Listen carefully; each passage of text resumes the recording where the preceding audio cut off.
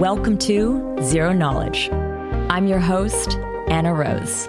In this podcast, we will be exploring the latest in zero-knowledge research and the decentralized web, as well as new paradigms that promise to change the way we interact and transact online.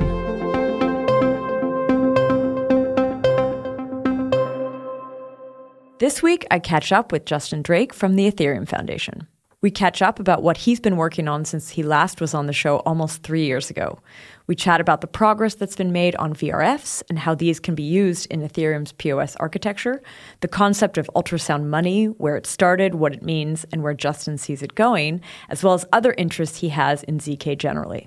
Before we kick off, I want to share a quick announcement from one of our partners from last fall's ZK Summit 8 event. RISC-0 would like to announce the next version of their ZK VM is now available on GitHub. The new version greatly improves performance, adds GPU support, and includes a pure Rust verifier for easy inclusion in WASM projects. Check all of this out on their GitHub, github.com/RISC-0. That's RISC, the number 0. We'll add the link in the show notes. Now, Tanya will share a little bit about this week's sponsor. Today's episode is sponsored by Mina Protocol. The need for private, trustless solutions is clear. A new era of ZK-powered decentralized applications is coming, and Mina is the place to build them. Introducing Mina's ZK Ignite Cohort 0, where developers complete tutorials and build zero-knowledge apps, or ZK apps, and get rewarded. There are 250,000 Mina tokens up for grabs for ZK Ignite Cohort 0 participants. Over 2,000 builders have joined Cohort 0, and nearly half of them have already submitted code to win prizes. And there are still more prizes to go. Cohort 0 is finishing soon, so head to minaprotocol.com/ZK podcast to get involved today. And if you're tuning into this podcast later, no worries, Mina will be launching additional ZK Ignite cohorts. Just head to minaprotocol.com/ZK podcast to check out the best way to get involved. That's minaprotocol.com/ZK podcast. So thanks again, Mina Protocol. And now, here's our episode. Today, I'm here with Justin Drake. Welcome back to the show, Justin. Yeah, thanks for having me again. I was just looking back through the archives to better understand when you were last on. You've been on twice, as far as I could find. And once was like April 2019. And then you were talking about VDFs. And then we did an interview in February 2020, like right before everything went down. We were at the Stanford Blockchain Conference, and Vitalik was on as well. And it's just sort of wild to remember that recording because it was just weeks before everything got locked down. It's one of the last sort of in-person ones I got to do for a long time. But I think maybe a starting point would be to hear what's been up. I mean, a lot has happened since, February 2020. So yeah, tell me a little bit about what you've been up to. Oh, wow. So much has happened. I mean, one of the big events, of course, is the merge. For sure. But yeah, I think my role has evolved during that time. The research, at least the blue sky research that I've been doing in the early days is to a large extent complete. And so to the theme of this discussion, I've been transitioning a little bit more to the human layer, to the economics layer.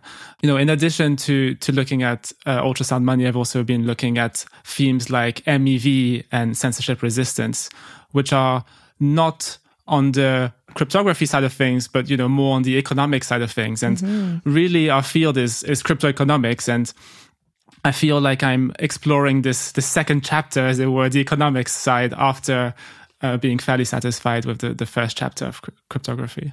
So I kind of want to hear, let's start on that sort of completion of the cryptography side. The first episode that we did together was on VDFs, verifiable delay functions. Right. Did I remember it? Yes. That's correct, yes. Okay, good. And actually, I'll add a link to that.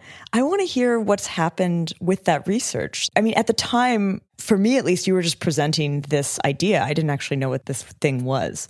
How far has that gone? Right. So VDFs, like many things in Ethereum, is a very ambitious project. And it's especially crazy because it involves ASICs. It involves hardware. And ASICs just are, they take a lot of time and they're fairly expensive. Now, it turns out that in a few weeks, in December of this year, we're going to have the first test samples of the ASIC. So we went ahead, we taped out the 12 nanometer chip with Global Foundries. And, fingers crossed, it should just work out of the box. And we'll have these extremely fast VDF evaluators, but that basically do sequential computation extremely fast. We're talking 128-bit modular squaring at a 1 gigahertz frequency. So 1 modular square per nanosecond. Let's give a little bit of context to where this lives, though. Is this purely research? Is this something where it's you had an ambitious research project and now you're seeing an ASIC? Or are these things already in the Ethereum that we know today? Do they exist and this is actually going to optimize something? Or is it still sort of now we have this cool optimized thing we could use in the future? Right. So the research is very much done, but it's not in production yet. So we have this primitive, which is interesting because it's a very unique and exotic VDF primitive because it kind of connects to the physics of our world. So just like proof of work connects to the energy consumption, VDFs connects to time. And most cryptographic primitives like encryption and hashing and signatures and snarks, they're kind of detached from the physics of things. And this very unique cryptographic primitive unlocks various use cases which are very interesting. One is unbiasable randomness. Mm-hmm. Another very interesting one is what's called time lock puzzles or delay encryption, which is this idea that you can encrypt a piece of information and it's kind of automatically decrypts at some future point in time. Mm. And this is actually very interesting in the context of MEV and censorship. Totally. And the reason is that you can have this thing called encrypted mempools. So the idea of an encrypted mempool is that when you broadcast your transaction, you actually broadcast it encrypted.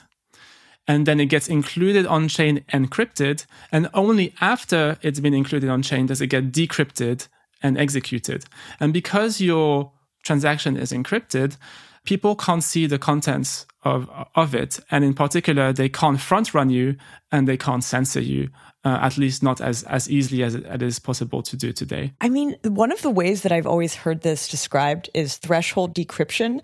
Does this replace that concept or is it also being executed by a VDF? Yeah, so there's kind of these two flavors of what I call automagical decryption.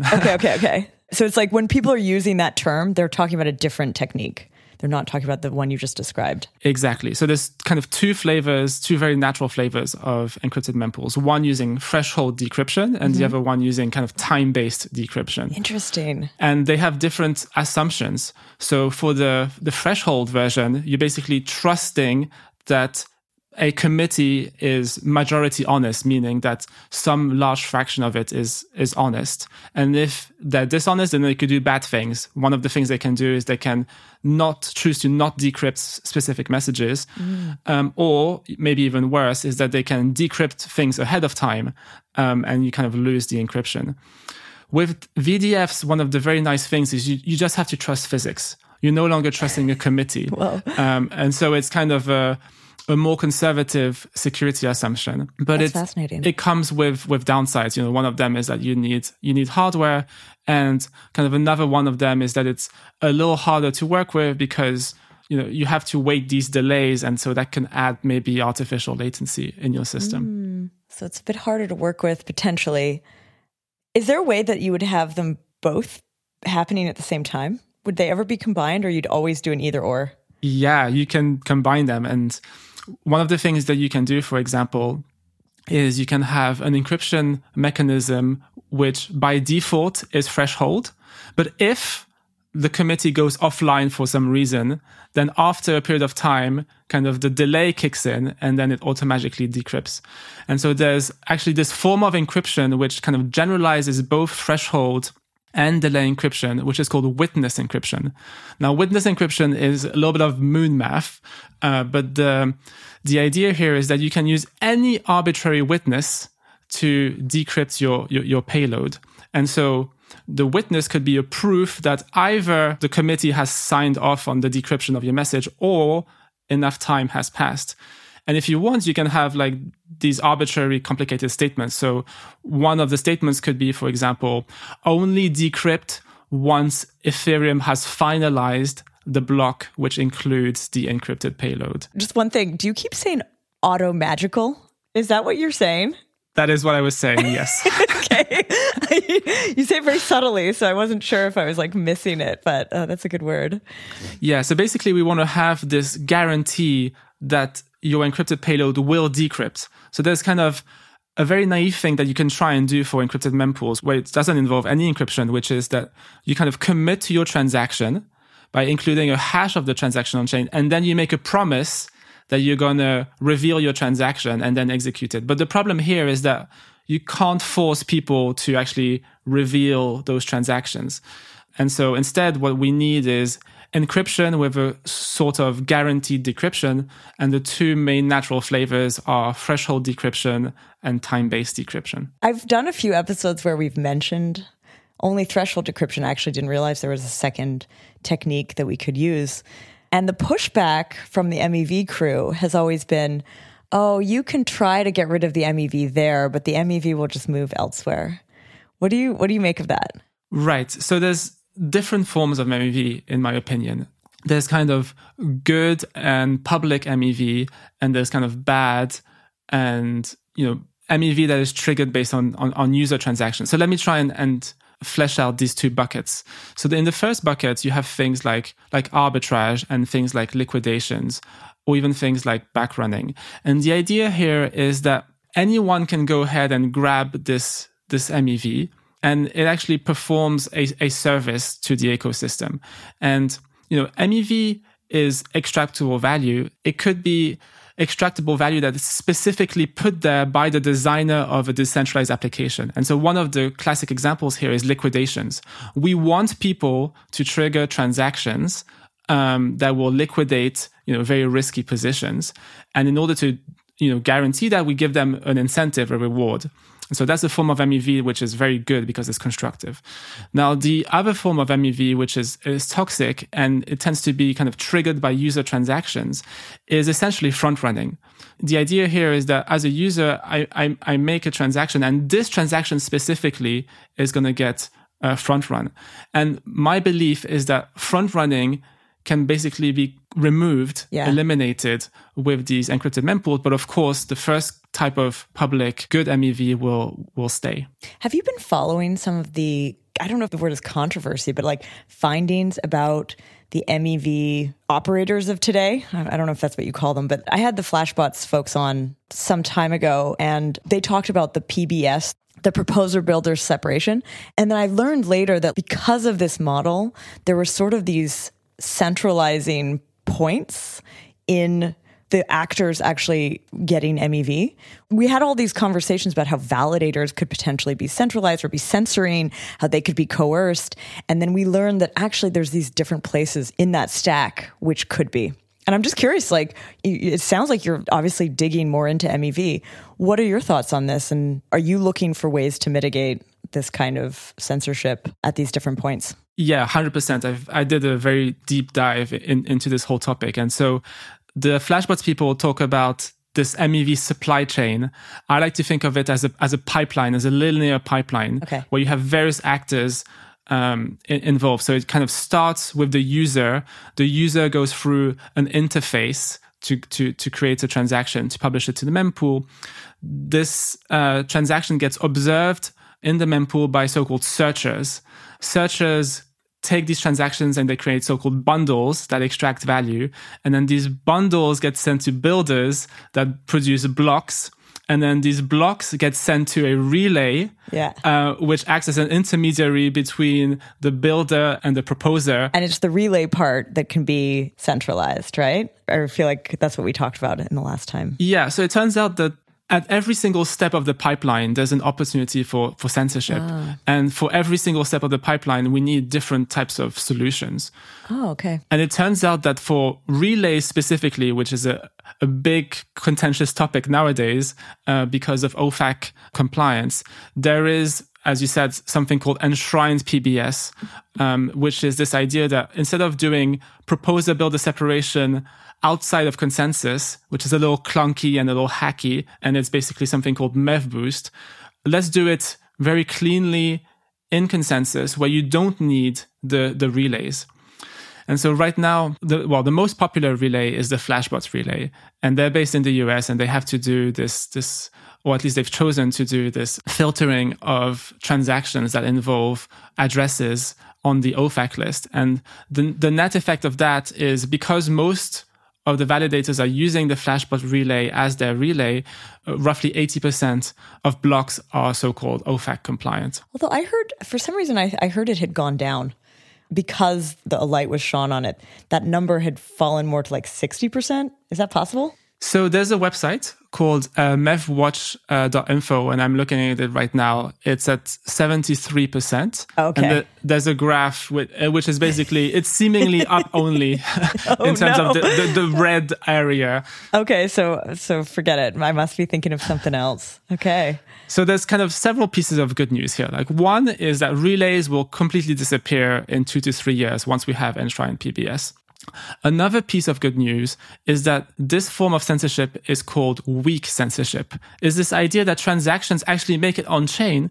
The only bad thing is that they get delayed a little bit. Now, we can do some quick math. If 80% of the blocks are censoring, are OFAC compliant, that means that only 1 in every block will contain these transactions. And so the time to the average time of inclusion of these transactions will be multiplied by 5. And so the slot time is 12 seconds. 12 times 5 is 60 seconds. So it takes 1 minute for a censored transaction to go on chain. Okay. Now, this is still 10 times faster than Bitcoin on average. And I guess the other piece of good news is that there is this community effort, this desire to address the situation even in the short term before Enshrined PBS. And there's various efforts to build, credibly neutral relays. And this is something which I don't think has been announced publicly, but I guess I could do it now, is the ultrasound.money team is working on such a credibly neutral relay. So we're building the ultrasound relay, which hopefully people will use and help address this situation. So this brings us to another topic, which is kind of one of the reasons that I invited you on, ultrasound money. Like, that's a thing. And this is something that I don't know anything about. And you just talked about a team. It's not just a meme anymore. It's a thing. So tell me a little bit about, like, what is ultrasound money? Maybe even give me a little bit of the background. Like, where does this concept start from?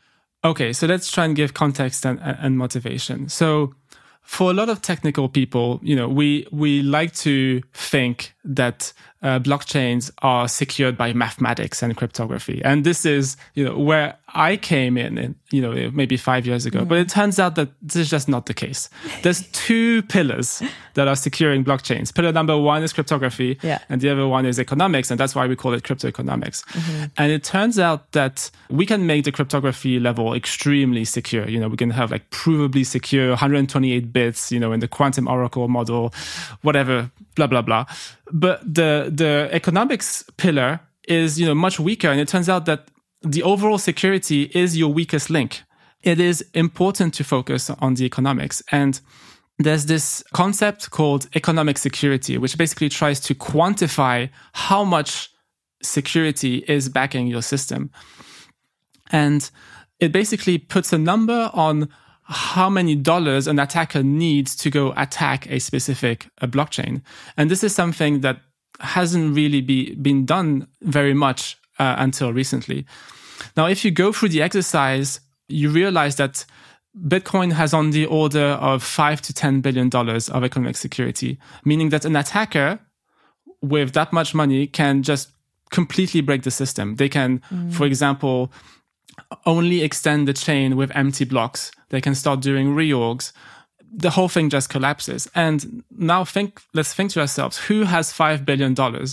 Many, many nation states. Russia, China, the US. $5 billion is peanuts. I mean, even someone like FTX. Perfect example. Sam Bankman-Fried, his evil strategy could have been to just 51% attack Bitcoin and destroy this whole industry. Yeah. And so we want to be building settlement layers for the Internet of Value. We want infrastructure which is so-called World War III proof. And in my opinion, the only way to get there is to have $1 trillion of security, or ideally trillions of dollars of economic security.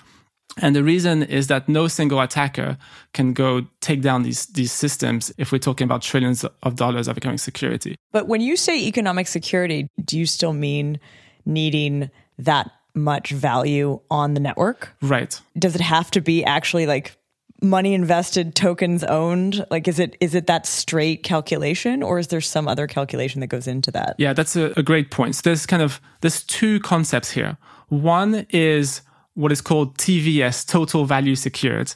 And if you go on DeFi Llama or Layer 2 Beat or whatever, there's these websites which will tell you how much value is being secured by these chains. Mm-hmm. And if you take Ethereum, for example, there's on the order of $300 billion being secured. There's Ether itself, the asset, which is about 150 billion. And then the other 150 billion is ERC20s and NFTs and all sorts of other things like that. Now, the other important concept is how much value is securing the chain. And that is much, much smaller. So in the case of Ethereum proof of stake, it's the amount of ETH staking, which is about 15 million ETH. And that corresponds to $18 billion at current prices. And so we have this concept called the security ratio, which is the ratio of the total value secured divided by the total value securing the chain. And we want this security ratio to be low. And right now, the security ratio, I'm having a look on Ultrasound Money, is 18.9, meaning that there's roughly 19 times more value being secured on Ethereum than is actually securing Ethereum. So the staking is the second one. Like the amount staked is the second value. Correct, yes. And you want the second value to be extremely high. Now, if we're going to be securing the Internet of Value, we need to appreciate how large the Internet of Value is. And it turns out that it's on the order of hundreds of trillions of dollars, right? If you take all the wealth on the whole world, it's ballpark figure, it's $1 quadrillion. And, if new category. And, we can expect in a success scenario that hundreds of trillions of dollars will flow to the Internet of Value. And in order to comfortably secure that, we need to have at least, let's say, $1 trillion of economic security so that the security ratio doesn't go into the thousands, which would be a very precarious situation to be. And the reason it would be so precarious is because the security ratio measures how much leverage an attacker has to cause damage. If they were to invest $1, they'd be able to break $100 or $200 or $1,000. And one of the kind of scary things with Bitcoin, for example, is that we should expect the security ratio to go to roughly 1,000. And the reason is that with Bitcoin, the issuance is going to zero and it's only going to be secured by transaction fees. And transaction fees represent roughly 1,000th of where we need to be. And so Bitcoin potentially could be attacked with a very small budget in the future relative to its size. Is this idea here that like there will just be fewer miners because it won't be worth it for there to be as many miners? Like, will there actually be like a reduction in number of actors? And that's why it becomes so much easier to attack? That's what I'm sort of trying to figure out. Like, what would an attack like that on Bitcoin actually look like? Right. So in order to perform a 51% attack on Bitcoin, you need to have more hash rate, more hash power than the rest of the network combined. Yeah. And basically what needs to be done is to buy these mining rigs and connect them to the grid and buy the transformers and the cooling and the data centers and whatnot.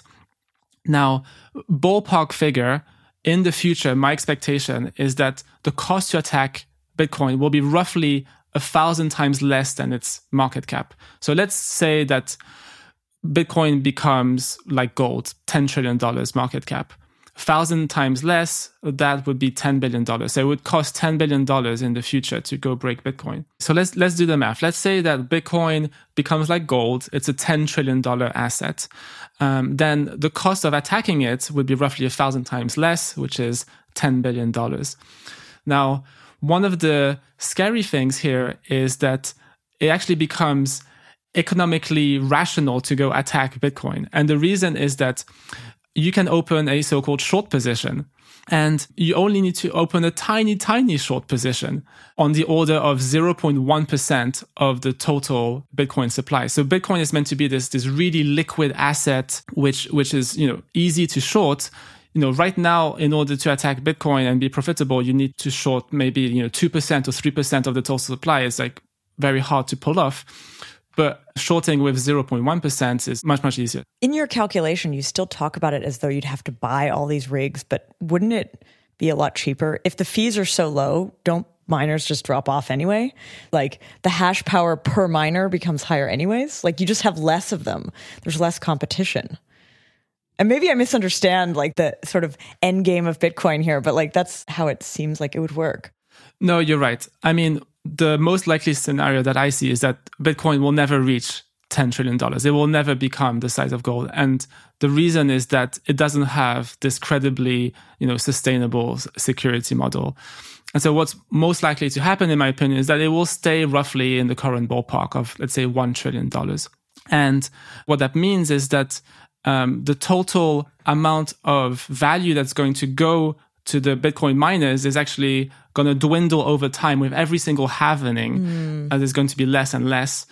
And you're right. Today, the Bitcoin mining industry is roughly a $10 billion per year industry. In, let's say, 20 years, it might be a $1 billion industry. And so with just $1 billion, you'll be able to take down Bitcoin, which has a size of $1 trillion. Yeah. So I'm very bearish on Bitcoin over 20 to 30 year time span, because there'll be enough halvenings to make the security of Bitcoin very precarious. Unless, I'm going to give the one thing that could happen, unless the community comes together and allows change to happen. Am I right? That is correct, yes.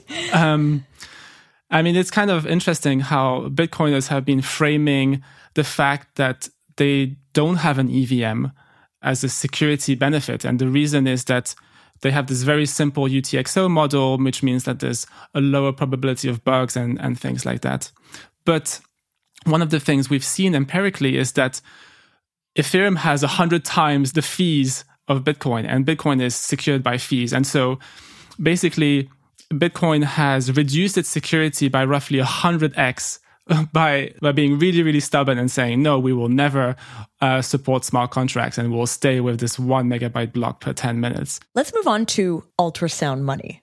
What is the meme? Like a few years ago, everyone was talking about this, but like I thought it was kind of a joke or something. And I don't think I followed it closely enough. And I apologize to anyone listening who's deep in it. I feel like I should know this better. But tell me how this starts, ultrasound money. It started as a joke. Okay. It's actually Vitalik came up with the joke. He said, if cap supply Bitcoin is sound money, then decreasing supply Ether must be supersonic money. Ooh. And I kind of made a very small variation of that, changed supersonic to ultrasound. Ultrasound. Nice. But you might ask yourself, why would the supply of Ether decrease? How is that even possible?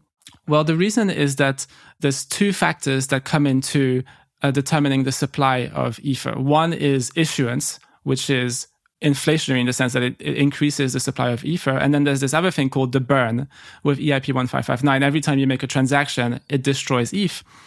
And so if you can burn more ETH than you're issuing, then your supply goes down. And this is something that has happened after the merge. And the reason, one of the big reasons, is that the merge has dramatically reduced issuance on Ethereum by roughly a factor of 10x.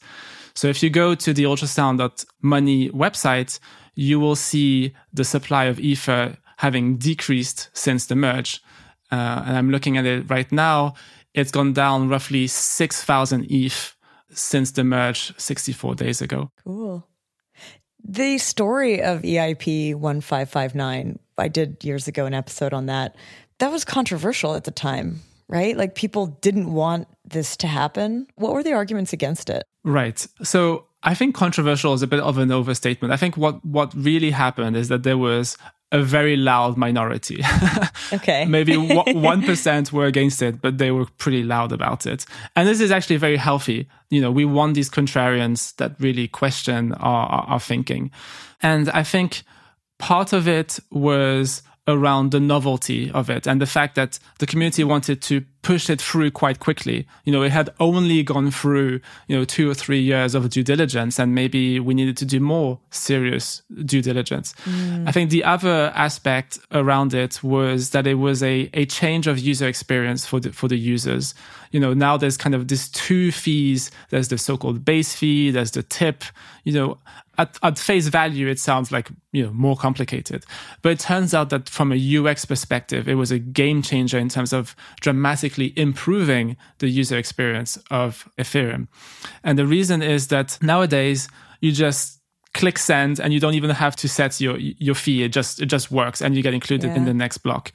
It used to be that you had to participate in this auction where you had to guess the optimal gas price for including transactions. And so there was kind of two scenarios. Scenario number one is that you underbid and then your transaction is just pending. Stuck forever. Or you overbid and you feel really bad because you've overpaid. Yeah. And now we have kind of this fair pricing mechanism, which is transparent and very easy to deal with. When was that actually put through? When did EIP 1559 actually get included? Right. So it was included 469 days ago. And the reason I know this is because if you go to Ultrasound Money and you click the since burn timeframe, there's a little fire emoji. It will tell you how many days. So over a year, basically. Exactly. Over a year. And we've been burning at a rate of roughly 2 million Ether every single year. And in comparison, we are currently issuing on the order of 600,000 Ether per year. So we're burning 3 times faster than we are issuing.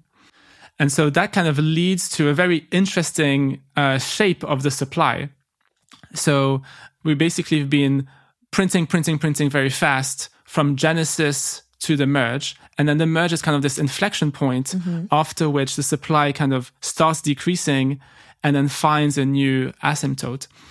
And so one of the reasons why the Ultrasound Money meme is kind of important is because it's a Schelling point, right? The shape of the supply is very unique, and that creates a Schelling point for the community to gather around this asset and recognize it as being special and recognize it as being worthy of so-called monetary premium.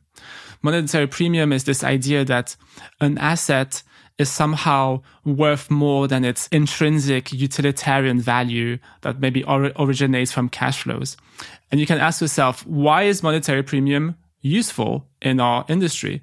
And the reason why it's useful is that the only way we can get $1 trillion of economic security is if we accrue monetary premium. And so monetary premium is actually necessary for Ethereum to be successful in its mission of settling the Internet of Value. Interesting. So this going back to that, what did you call it? The ratio, like what the actual value of the staked assets are in this thinking, because it has monetary premium. Is that actually more valuable than it looks like? It's more valuable than what's actually locked? Yeah. So as you said, for the security ratio to be reasonably small, we need the value of the ETH staked to be reasonably large. Yeah. Now, we can ask ourselves, where does the value of ETH even come from? And the way that I think about it is that there's 2 components. There's kind of the fundamentals, the cash flows. And this is how people have been valuing companies, for example. So you can think of Ethereum as being a business which sells secure block space. That's the product that's being sold. And people are willing to pay for it with base fees. And the income is going to be the total amount of ETH that's burnt, that kind of accrues to the ETH holders and Ethereum, the network. Now, in terms of the expenses of this business, it's basically the cost of securing the blockchain, the cost of providing the product. And that's going to be the issuance. And so one of the things that we want is, first of all, this project, this company, to be sustainable, right? We want it to be profitable. We want to have more income than expenses. And when that's the case, you can look at profit and you can look at so-called P ratios. And so right now, this is something you can see on the Ultrasound.money website. We'll definitely add a link to that, by the way, in the show notes, because it seems like there's some awesome dashboards that we can see there. Right. So right now, Ethereum has a P ratio of roughly 30. which is, a reasonable PE ratio of a mature company. It's like not too far away from Google, for example. But then once you have this kind of this fundamental valuation, in my opinion, we have this idea of monetary premium, which derives from the use of Ether, the asset, being used as collateral money. And there's this idea that when you use Ether as collateral, you're reducing the velocity of money, and only a fraction of the total supply is basically privy to these cash flows of the burn and the issuance. So only the portion of ETH which is actively moving in the economy is paying for transaction fees, and that's the portion as well which is subject to the issuance. Now, you can ask ourselves, why would people use Ether as collateral money? And there's kind of these two big use cases. Use case number one is using Ether as collateral money for staking. And use case number two is collateral for DeFi. And my expectation is that the vast majority of Ether, let's say 80%, will eventually be used as collateral money. And, people often think that money is only useful if it's being used for payment and it's moving around. But actually, money can be used when it's just sitting there and doing almost nothing other than backstopping some sort of liability. And so the liability that's backstopped in the case of staking is if you make some bad attestations, you make double votes, and you get slashed. Yeah, you get slashed. And in DeFi, it might be backstopping a loan, for example, or backstopping a leverage position or whatever it is. I want to go back to the monetary premium, though. Yeah. So if you're using it as collateral, backstopping. Yes. Is the price of the liquid token always the same as the price of these backstopping ones, the collateralizing ones? Yes, they are the same. And one way to think about it is, imagine that the coins that were used as collateral were completely lost. Then from an accounting perspective, they're still included in the total market cap. But really, in practice, they're just never sold. And so if you want to do a cash flow analysis, you're going to do a cash flow analysis on the liquid tokens. Maybe a more realistic, example might be tokens that are currently vesting, right? They're kind of locked, and so they're kind of artificially low velocity. And it's a common trick that founders do. They have like these very large portion of the supply which is vesting, and they kind of artificially inflates the supply. And I don't want to pick specific names, but maybe Solana is a good example where there's been these massive unlocks, and the price has dramatically crashed, and it's kind of, in quote, lost some of its monetary premium. But in my opinion, there's this kind of very natural, strong demand for an organic demand for use of low velocity ETH, which, in my opinion, shouldn't be accounted for when doing this cash flow analysis, but it's still part of the overall market cap, and it plays a crucial role for two things. One is economic security that we've talked about, and the other one is this concept of economic bandwidth. Now, if you want to be securing the internet of value, you need decentralized applications that have access to economic bandwidth. And one of the best examples is decentralized stablecoins. Right now, we're in a very precarious situation with stablecoins. The major stablecoins, USDT and USDC, are 100% centralized, 100% trusted, and they're being censored, and there are massive liabilities and systemic risks for the whole space. What we want is decentralized stablecoins. Now, in order to build a strong decentralized stablecoin, you need what's called over-collateralization. You need more collateral than the debt, which is the stablecoin. So what you want is a design like DAI and Maker. And Maker is one of the largest consumers of economic bandwidth out there. Millions and millions of ETH are being used, but that's still a very small amount of stablecoins in the grand scheme of things. DAI has on the order of $10 billion of stablecoins, where we want to be in a position where we have $10 trillion of stablecoins, right? If you take all the fiat in the world, we're talking on the order of $100 trillion of fiat. That's the order of magnitude. And, we're going to want at least $10 trillion in terms of value. And so that means we need at least $10 trillion of economic bandwidth. And again, the only way to get there is through monetary premium. I want to go back a bit of a step here. So you had said that with EIP 1559, it started to burn things, but emissions were still higher than burn, I guess, right? Like you're saying there was this inflection point at merge. Yes. How much did that change? Yeah, so from an economic standpoint, the merge reduced the amount of issuance by a factor of 10, roughly. Okay. So before the merge, we had 15,000 ETH every single day in issuance. To the miners at the time. Yes, it was 13.5 to the miners and 1.5 to the proof of stake participants. There was these two chains running in parallel, proof of work and proof of stake. Okay. And then the 13.5 disappeared, so we were left with only the 1.5. So we went from 15,000 ETH per day to 1,500 ETH per day, roughly a 10x decrease. And the burn, on a daily basis, on average, is something like 4,000 to 5,000 ETH burnt. And so before the merge, actually the issuance was overwhelming the burn. Mm-hmm. But after the merge, the burn is overwhelming the issuance. Okay, so you have less and less of the overall supply. Yes. Going forward. And you have some of these things locked in staking. You have some of them locked in DeFi. You have some that are liquid. Yes. I still don't really understand where the monetary premium comes in, though. Like, are you saying that, like, you take that number of tokens, you multiply it by the price per one token, that's the market cap, the number of tokens are going down, so you're thinking, like, the value of each individual token will go up if the market cap stays steady. But what is the monetary premium on that? That's what I didn't fully get from what you explained. Okay, so there's kind of two ways to think of monetary premium. There's kind of the qualitative way and the quantitative way. Let's start with the qualitative way, which is that monetary premium is something very, very special. It's kind of the societal illusion that we've agreed that we're going to use one specific asset as money. And like, how do societies coordinate on choosing one specific asset? It used to be salt and then shells and then gold and silver. And it's kind of evolves over time. Maybe Bitcoin soon, maybe Ether soon. And it turns out that the way we coordinate as humans to a large extent is through Schelling points and memes, right? And this is part of the reason why this old shell money meme is so important. And one of the most important memes in money is around scarcity.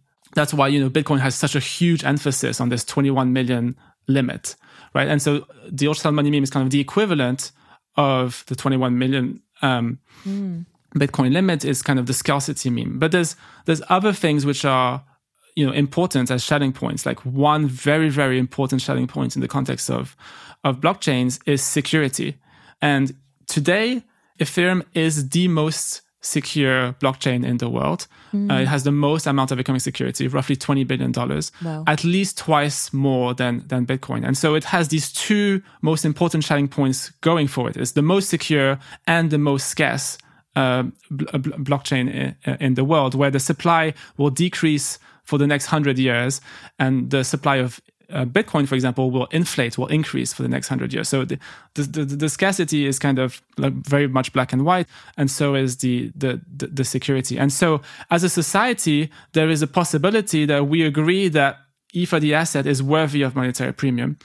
And not only is it worthy, but it's kind of necessary for it to be successful in its mission of securing the Internet of Value by providing economic security and providing economic bandwidth.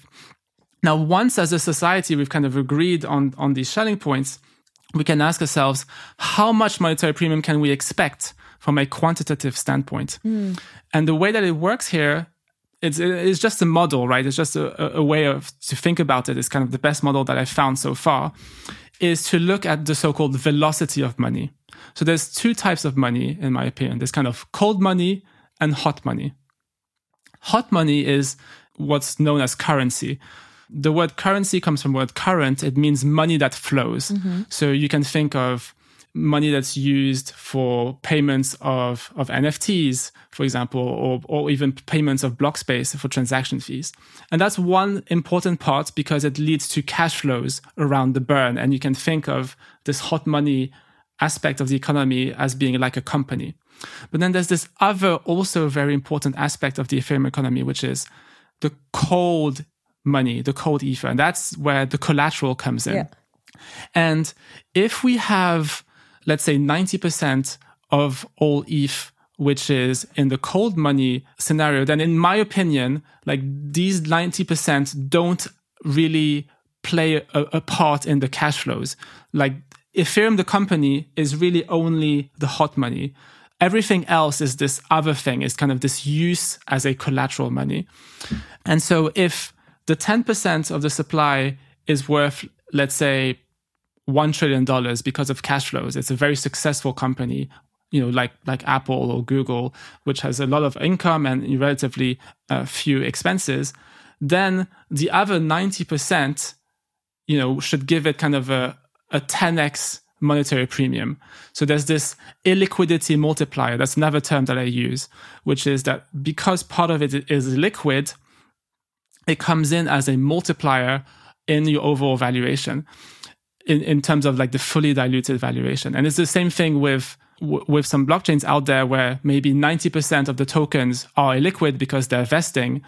And so there's this 10x illiquidity multiplier that should be accounted for when you're looking at the whole market cap. But unfortunately, vesting is not sustainable and it's artificial. On the other hand, staking and use of Ether in DeFi is organic, it's natural. And the reason is that it's tied to this idea of the cost of money, right? So when you're staking, you have various costs involved. You need to pay for your hardware, for your internet connection, electricity, and you need to pay what I call capital costs, which is the opportunity cost of money.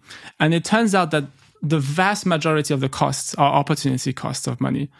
And so if the cost of money is, let's say, 3%, what we should expect is that in the equilibrium, the amount of ETH staked is going to be such that the issuance is going to be roughly 3%, so that profit margins kind of tend to zero and validators are still profitable. And it turns out that if with a 3% cost of money, we should expect about 30 million ETH staked. So that's kind of a huge lump of Ether, which organically will be locked up and with low velocity. And then something I think similar will happen in the context of stablecoins. We need decentralized stablecoins. There's no other way. In my opinion, we can't be successful without these decentralized stablecoins.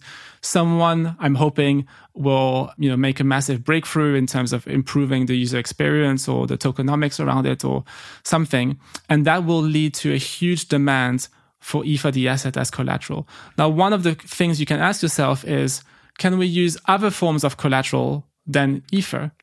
And it turns out that for staking, there's no choice. You have to use Ether and nothing else. For DeFi, you do have choice.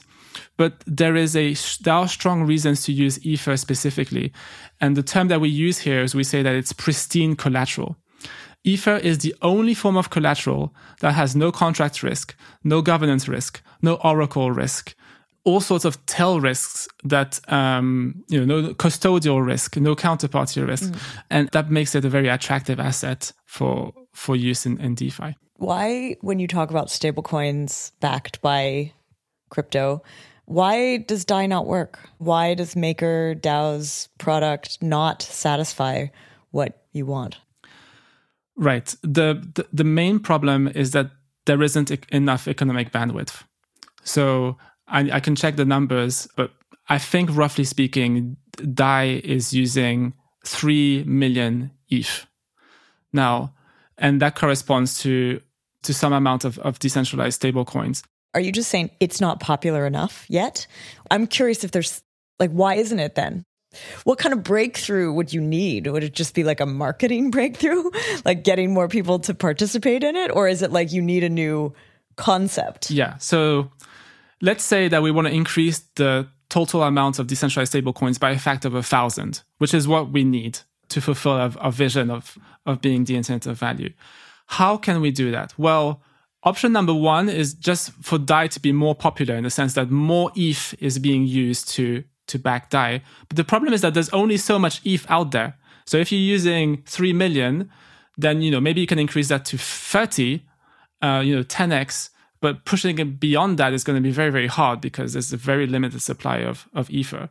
And so really that shows you the importance of the ETH price itself. So you've got a 10x by having more ETH as collateral, but you need another 100x that has to come from just the price of ETH increasing. And that's to a large extent only possible through Ether gathering monetary premium.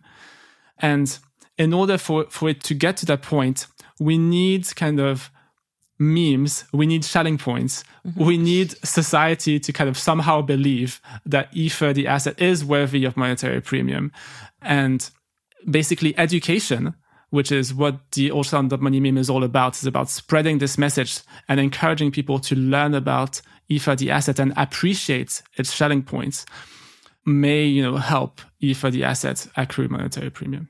I'm so not an economist, but when you say monetary premium, should we be thinking price worth more, like token worth more than it seems?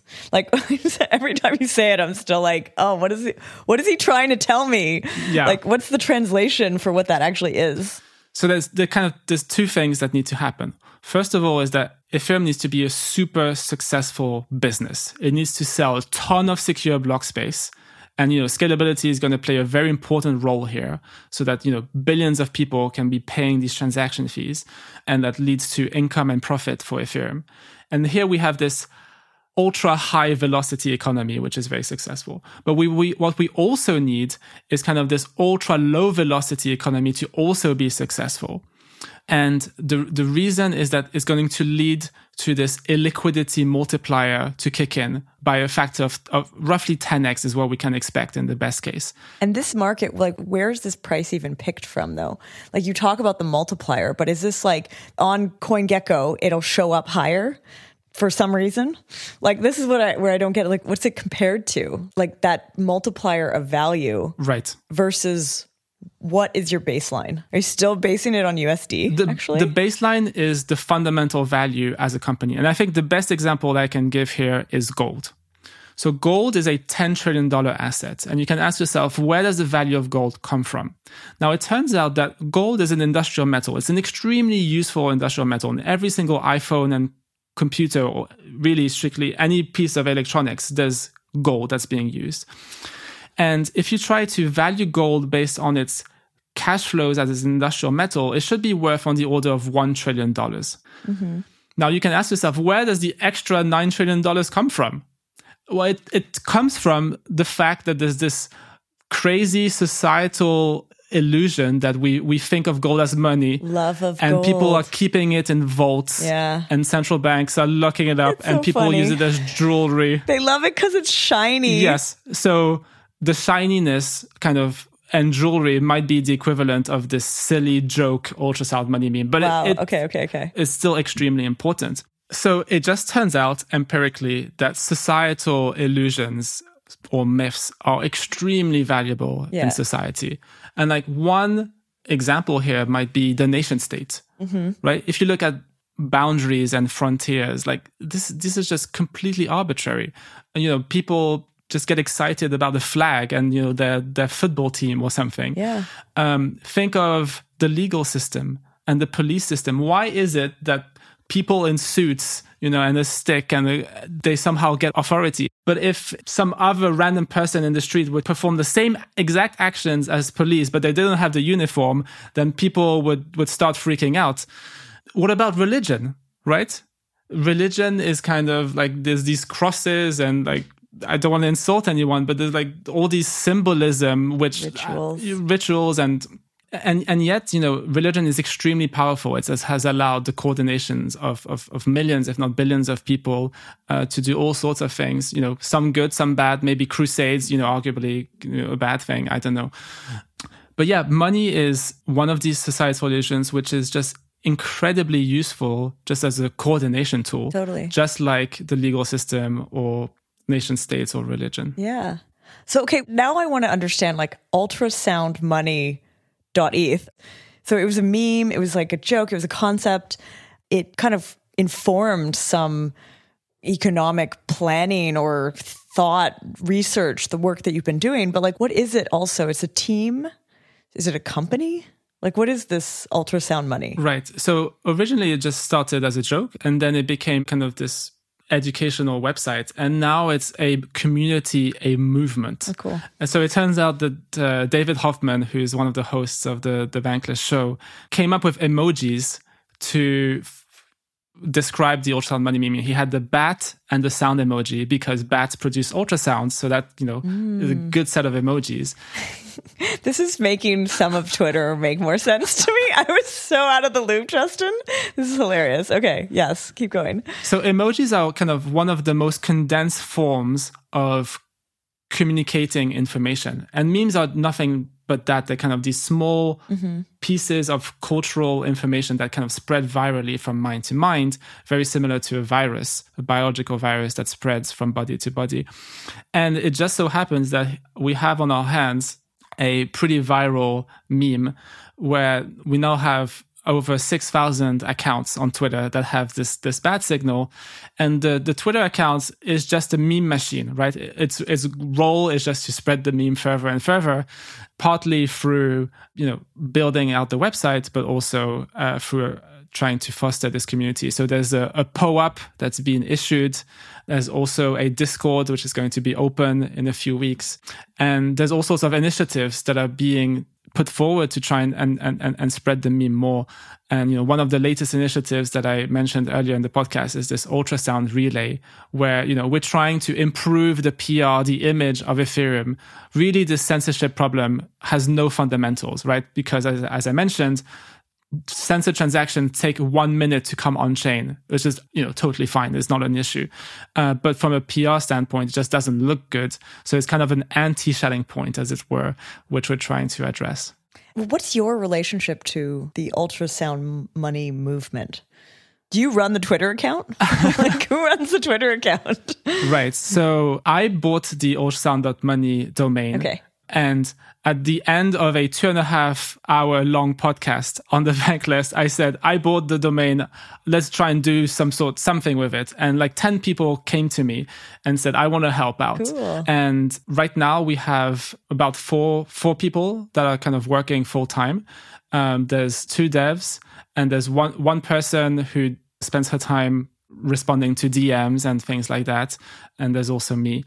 And we're trying to, just grow organically. We think of ourselves as a public good, and very recently we received public good funding. Initially, it was me that has been funding this project out of my personal money. So, but it looks like we might be able to diversify the sources of funding. And if the meme becomes successful, then maybe we can be like a 10 or 20 or 100 people project. Cool. And you want to actually create a new relay. Are you competing with Flashbots? I don't think Flashbots is very happy with the current situation. I think Flashbots wants to focus on the builder side of things. They have this Suave and the decentralized builder. Yeah. And I think them running a relay is more of a necessary evil. And I think they're waiting for the relay ecosystem to mature a bit more before, maybe moving out of the relay game. So I think they're very, very encouraging. And I've had discussions with them where they're really encouraging of this effort to put forward an ultrasound relay. I want to just mention one other thing before we sign off, which is zero knowledge technology. I sort of want to go back to the earlier topic of like VDFs. Is there any VDF ZK overlap? Is there any way for those to be used together? Absolutely, yes. So it turns out that the VDF that we have built an ASIC for needs to be paired with a zero knowledge proof system, a SNOC. And basically the SNOC provides the V in the VDF, the verifiable. It allows you to verify that time has elapsed without having to do the computation, the sequential computation yourself. Amazing. So there's a snark in the VDF construction, actually. Yeah. But when you talk about the ASIC, like, because I know there's also ZK ASICs or like ZK hardware being developed, would you have like a shared hardware piece doing both of these things then? Great question. So right now the ASIC does only the sequential computation, and we're doing the SNOC proving in GPUs. Okay. But the Ethereum Foundation and various other people in the ecosystem want to build a SNARK ASIC. And so that is kind of what we're actively thinking about in terms of the next ASIC that we would go build. Neat. I've heard there's like some community efforts, like things like Z Prize, which were also created in order to like push that work. Now, before we sign off, I just have one last thing I want to mention, and that's the Nova whiteboard sessions. We actually recorded this earlier this year. It's just come out. It's part of the whiteboard sessions that we've been running. Nova, like, do you do any work on that? I was actually always curious, like, you know, when I talked to you about doing the whiteboard, you were like, let me present this really cool paper. But are you still working sort of in the ZK direction? Are you exploring, are you still doing research in our space? Yeah, so Nova is a really exciting construction because you can think of it as essentially the fastest SNARK you could ever hope for if you're working with elliptic curves. And it's the one that we're using for the VDF project. Oh, cool. And one of the really exciting properties of Nova is that not only is it optimal from a prover standpoint, but it's extremely hardware acceleration friendly, partly because it doesn't have these FFTs. And so it's one of the prime targets to be building a SNARK ASIC for. And one of the end games, you know, in the Ethereum roadmap is this idea of a ZK EVM at layer 1. And in order to get there, you know, right now we're off from a performance standpoint by several orders of magnitude. And having this hardware acceleration is going to be a critical part to getting to where we want to be. That is so cool. Bringing it back to ZK EVM. Yes. We've done a few episodes on that, so I'll try to dig one up and add it here. But yeah, share, I mean, maybe as a sign off, what is that vision? Share a little bit about like next stages or what you're seeing coming up. Okay, so I feel like we have a whole episode ahead of us if we let ourselves, but yeah, go for it. Yeah, so I have a very kind of crazy vision, which is that I'm hoping that the proving for the ZK VMs will happen not in data centers like it's currently happening for many of the ZK rollups. You know, a lot of the ZK rollups, because it's still very early days, they have so-called centralized proving. And what they do is that they rent out racks and racks and racks of hardware on AWS or some other hosting provider. And this is not good for liveness in the sense that if this centralized prover goes down, everything kind of collapses. The ZK rollup stalls. Instead, I think the position where we want to be in is we have these pieces of hardware which allows people from home to be participating in the proving. And we have this idea of a distributed prover network where collaboratively, like a few of these machines can build proofs for these rollups. Now, one of the interesting thing here is that it's possible that ASICs are more about decentralization than they are about performance. And one of the consequences here is that really what we need is people to have the hardware in their home and be able to turn it on if and when a primary prover goes down. So I kind of see, my vision is that there's a hybrid model. It's the backup. And so it's kind of an insane thing where we'd be investing tens of millions of dollars to build these pieces of hardware, to ship them to people around the world, and then they just never turned on. They're just connected to the internet and powered on and ready to turn on at a moment's notice, but they are never actually turned on. And so that means that there's no impact from a power consumption standpoint. There's no impact from a heat standpoint or a noise standpoint. And because it's an ASIC which is custom designed for this one specific operation, it's a very small box with a low footprint. And it's kind of this crazy vision. Wow. That's like the fallback, huh? Yes. That's the World War III kind of scenario too. Exactly. Cool. Well, Justin, thank you so much for coming on the show and sharing this amazing update. I loved this conversation. I feel like I got a chance to ask you about, obviously, like this big meme I clearly had missed, but also I love how it sort of circles back through the VDFs and things we had talked about earlier. It's really great catching up. Absolutely. Thank you so much for having me, Anna. I want to say a big thank you to the podcast team, Henrik, Tanya, and Rachel, and to our listeners. Thanks for listening.